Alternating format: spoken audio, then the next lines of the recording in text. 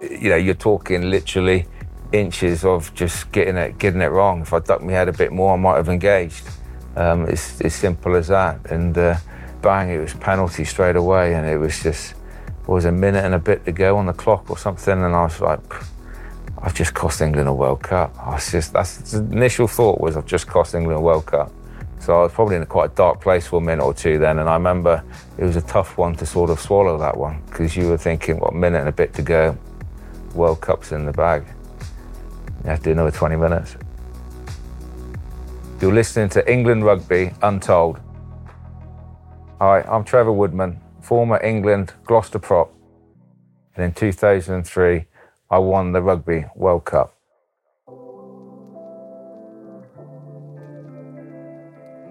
I'd probably say describing myself as a player would be dynamic prop forward. Obviously, I was probably out of the old school mould of just a scrummager, so I love to get my hands on the ball. If I didn't touch the ball during a game, I'd really probably come off disappointed, because I used to love to carry, and that's what I felt my point of difference would have been as a player. And then you always have to make sure that you could blend that with all your set piece work, so that was my game. Thompson eager to get England moving again. He finds Delalio, Johnson, Woodman, sidestep from him. His first start for England, and he's looking good now. I was probably very disappointed to miss out in '99. I missed out on the final 30. So then it was all about plan for the next 4 years. And obviously rugby, it's very difficult to plan long term, but I was hell-bent on getting in the squad for 2003. And nothing was plain sailing with me. It was like, I had neck injuries. At some point along the way, I didn't even think I was going to make it. I literally thought my career was probably done in 2002. Because we played the All Blacks at Twickenham, we beat the All Blacks. That was my first start. I was quite low in terms of number of caps and experience. And suddenly after that New Zealand game, on the Monday, I pop a disc in my neck and I can't move my hand like that. So I'm suddenly thinking, well, everything's done and dusted here. Like, just to get back playing was probably, my number one goal, let alone 2003 World Cup squad. Teacup is the word. Everybody knows out here at the Subiaco Oval that coolness under pressure and control under pressure is what it's all going to be about today. An enormous game for both sides. And the atmosphere here, I can feel the tension in the studio, but I can promise you guys, it is absolutely sizzling here. As Gabby was saying earlier, the night's got quite cold on us, but the temperature out there is red hot. We've got Prince Harry has sneaked in. He's got a great seat, and just as he said he would do, he's here to see the rugby. He's not going in a corporate box. He's out there somewhere in the crowd. Steve Smith, they don't get bigger than this, do they? It's massive, John. It's the biggest game of the World Cup so far. It's got all the ingredients. 2 good matches. The last game, England-South Africa. Very violent game, of course, 4 years ago. South Africa knocked us out of the World Cup. Well, Clive Woodward was worried about the narrowness of that tunnel. Everybody seems under control.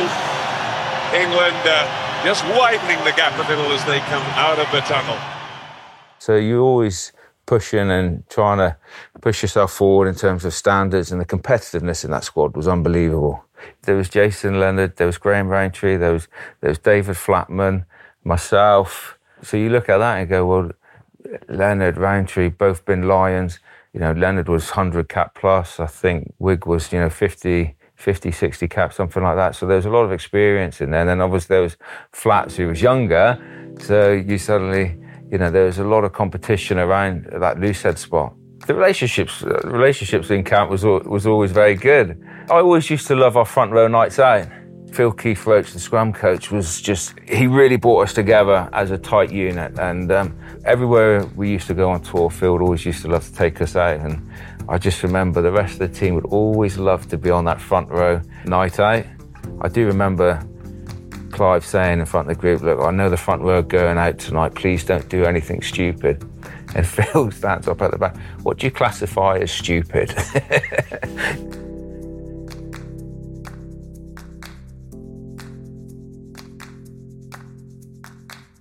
I used to hang around with Robbo quite a bit. Jason and myself, Fix and Jace would we always used to love a game of cribbage.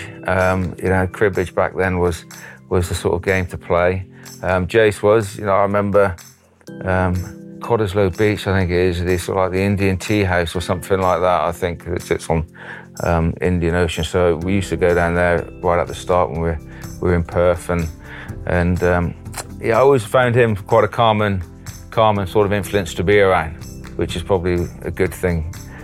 Or you don't want to be sort of bored in those environments. So he was always good. Tins was always someone good he was very relaxed to be around, because it can be quite an intense environment. So I think you try and find people that you can switch off, relax, and you just sort of try and put yourself in that place that it's going to be this is going to be one of probably not necessarily physically challenging games, but mentally challenging games because of what's at stake.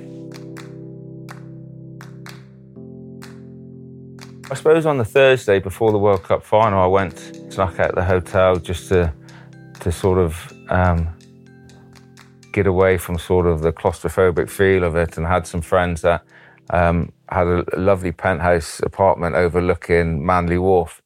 And they said, look, if there's any food you want or anything, what would you like? And I was just like, I'd love to just come around and have like just traditional roast lamb or something like that on the Thursday night. Just something different from the same old stuff that you got in the hotel. Not saying that it was bad, but you just knew Tuesday was this, Wednesday that, Thursday that.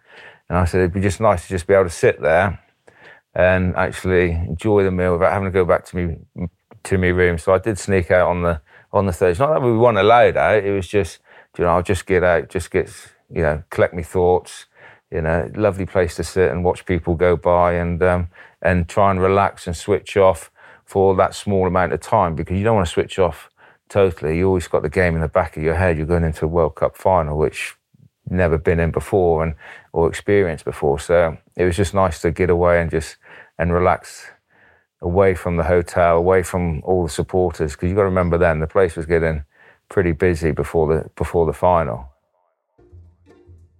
I do remember leaving 4 World Cup tickets on the reception area for 4 friends that I did have over, and they went missing. So I ran back down to reception, tickets gone. So I said to Louise Ramsey, the team manager, I was like, do you know what tickets I was given? And she was like, every other game, international game, she said, I've always written down what seat number each player has. And she said, I just never thought anyone would be stupid enough to lose a World Cup final ticket. There is one. So she managed to get me 4 more tickets. But that was literally the day before the game. So yeah, that was one thing. I left 4 World Cup final tickets in the reception area in the Manly Pacific, which someone probably took away. Hi, I'm Jason Leonard, Lucid Prop. I saw Trevor Woodman and Phil Vickery having a great game, really, against their opposite numbers. We were completely dominating the scrums, but we seemed to be being penalised for it. And we just couldn't get enough, the word would be daylight, between us and them, really, to win the game in 80 minutes. So the last minute of the 80 minutes, we give away a penalty, again in a scrum. Australia step up, kick the penalty, it goes into extra time. So from my point of view, watching that 80 minutes, I think we should have won the game in that 80 minutes. And then I had the opportunity to come on in extra time. So my overriding thoughts at the time was to reduce our penalty count in the scrums. So I actually sought out Martin Johnson and just said, Jono, look, the next few scrums, we're not going to push. We're not even going to contest them. We'll just let them win their ball and we'll win ours in that aspect. And I think it quite surprised them, quite a few scrums, actually. So we were fine on our ball. That was never going to be an issue. And I remember saying to the referee at one point, Andre Watson, I said, look, excuse me, sir, look, I'm on the field now. You know me. He's refereed England a number of games. And I just said, look, you won't get any penalties out of me. It's all, we'll literally be uncontested in the scrums. We'll just lean in like that. And I think he was quite shocked when I said that. I said, but are you okay? And he said, no, that's great. Thank you very much, Jason. I don't really remember that. I think the team that started had probably said enough to the referee by then. So it was probably, we'll leave the ref alone. And like Jace to come on and like, look at the experience he had. phenomenal, 114 caps, I think, at the time, to come on and for the referee to see that experience and probably that reassurance and saying, look, you know what I'm about, I'm not going to cause any problems. It's going to be rock steady. Is probably exactly what we needed to just try and twist the thinking of the referee back on our side slightly. So, not getting a battle with the ref. I think we got in a battle with him. And I think that was probably our biggest mistake, is that we got frustrated, and then whether we got in a bit of a, and sometimes it's not what you say to the ref. Sometimes it can just be the look you give him, or, you shake your head as if, you're wrong, I'm right type thing. It's like, you can wind him up quite quickly by just your body demeanour and your body language. And we probably got to that stage, I'd have thought, and we probably frustrated ourselves. But what call has Stephen Larkham called with George Gregan? What is the play? It's a penalty. Flatley can level the scores and force the game into extra time. Get back. Martin Johnson is giving Andre Watson, the referee, an absolute gobful. He's had enough. I don't remember the scrum before, but apparently the scrum before went down. But I remember the scrum where he called it in quick, and I just couldn't get my engagement right. So I literally caught the shoulder of Al Baxter on the way in.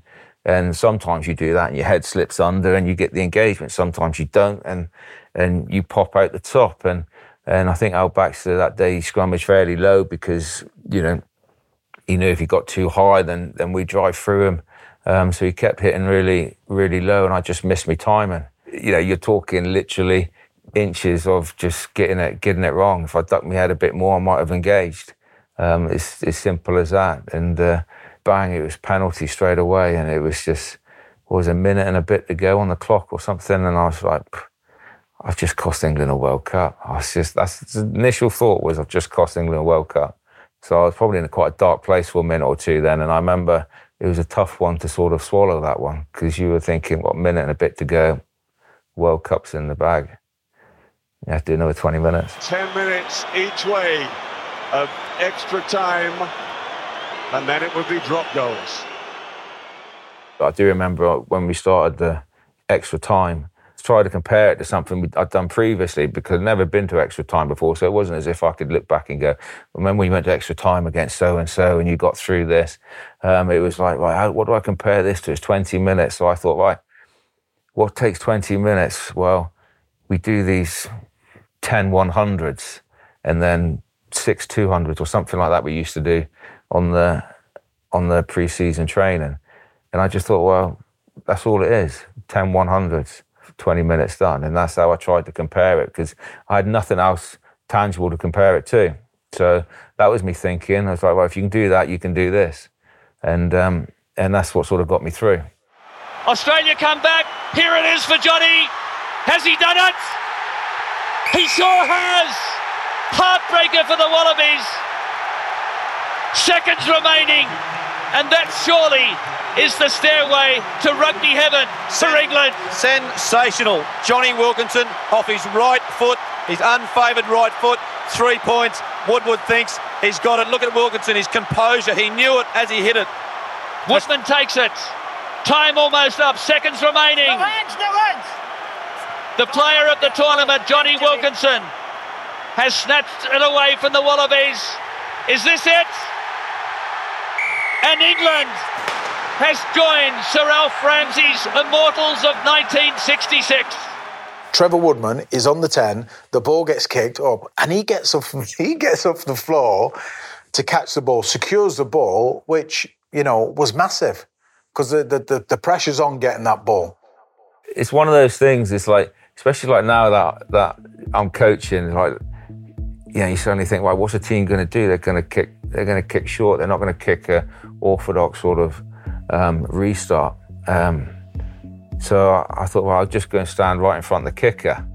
Not to catch it, it was just like, they're obviously going to kick. If there's any tap downs or anything, if they catch, then at least I'm in position to sort of, help Mudos, who was in that position to catch it. And, I'm supposed to be with Johnny on the right-hand side, but you just think, well, they're not going to kick there. They're going to kick right down the middle, because that's the easiest way to get it back.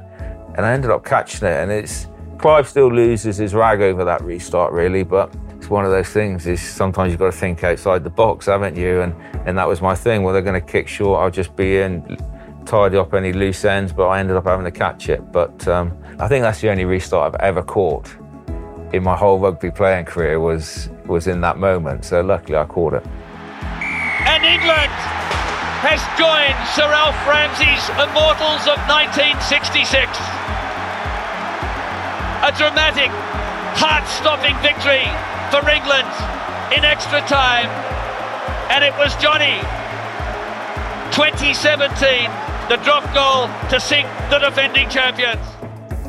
I've always said it's relief. And I suppose more relief that the job was done. We set out to win it, and we achieved it. But more relief in that I made it.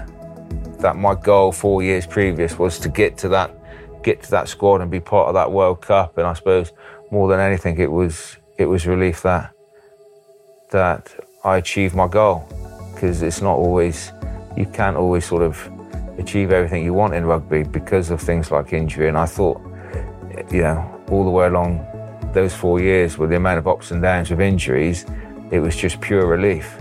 And then from that moment, you just find the closest person to hug, I think, don't you? And then it all takes over. The emotions then probably take over, and you then sort of join in with the crowd and everything else, and all the sort of external sort of factors, and you get carried away with it.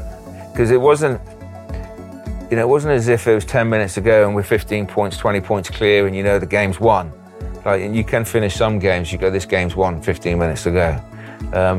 You had no idea about that game. It could have gone either way. So that's why it probably became more relief than anything else. Martin Johnson looking up at the big screen and savouring this wonderful occasion for English rugby.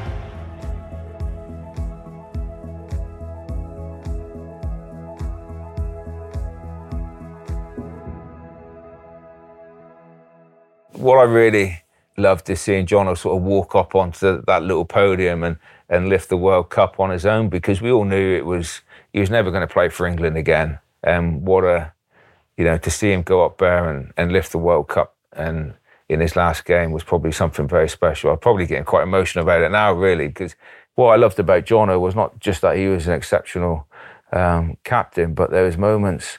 What makes an exceptional captain is someone that probably puts an arm around you during the week and makes sure you're all right, everything's good in your world, and that any issues, he wants to know about it.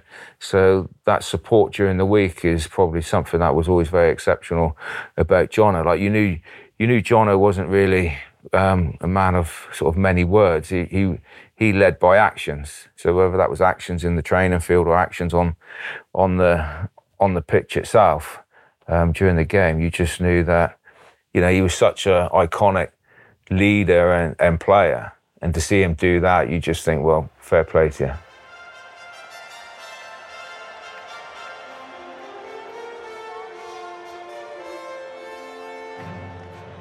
Ladies and gentlemen, the Prime Minister of Australia, Mr. John Howard, will now present the Webb Ellis Cup to Martin Johnson, the captain of England.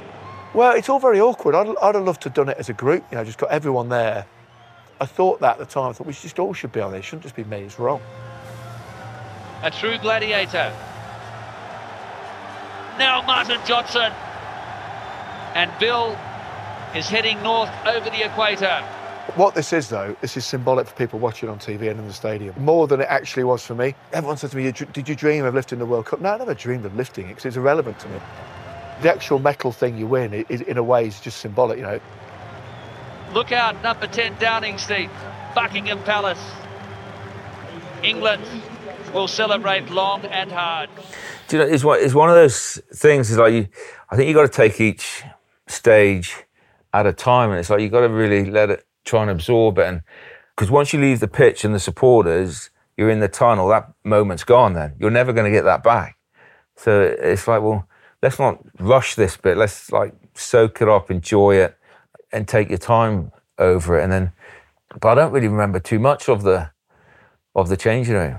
You know, I know Prince Harry came in and wandered round, but that's all I sort of really remember. And then we were on a bus back into Sydney. Two friends that were with me, I can't remember, we were down the bottom of Pitt Street or something like that, I think it was. And we had to get to this bar and we had no idea where it was. And this police wagon pulled up and my friend said, look, can you give us a lift to so-and-so? And they said, look, we're not a taxi service. And it was like, yeah, but this bloke's just won a World Cup. And they were like, oh, how many times do you think we've heard that tonight?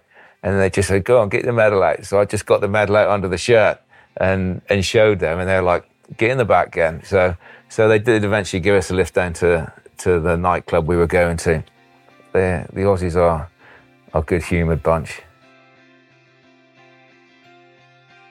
We had a deal with the garage in Gloucester, and he said, look, if you don't make the knockout stages, we'll give you an A-class Mercedes. If you make the final and win it, we'll give you a 4x4 Mercedes. So we turned up at Penny Hill, and myself, Fix, and Steve Thompson all had a brand new Mercedes parked up for us, which we were chuckling about, really. It was like, so they actually did come through on their word. So that was sort of a nice little perk, but I don't know, I just wanted to get back in my house then. Once that bit was done, I just wanted to get back in my house, get back in my own bed, and get a bit of normality back, because we'd been on the road for, 2 months in Australia, and then, all the pre-season work before then, where we'd come off a tour to New Zealand and Australia. It was like, let's just get a bit of normality back. But I suppose the things that come off it is, Gloucester awarded us sort of like freedom of the city, which I think means like we can graze our sheep if we got any in the middle of Gloucester. I don't know when that was last sort of awarded to people, so that was recognition. But it's things like that you sort of like get recognised by. Cornwall, where I grew up, the Cornish IFU wanted to make a bit of a fuss as well, and if it weren't for the Cornish IFU and the people that got you there in the first place, and you'd never be there. So it was really nice to be appreciated by, where you grew up as well. It's medal sort of tucked away in a drawer. The kids like to get it out now and again and sort of have a look at it, and sort of, they've took it into the primary school and sort of showed it to their teachers and their friends. And, it is quite interesting how you think 20 years on, as I'm even coaching kids that weren't born when it happened. Most of the players in the squad were, only 6-7 years old probably when it happened. So it's been that long ago. There's only a certain few that probably remember it. And but yeah, the kids still love it, and they'll probably get it out more than I do, to be honest.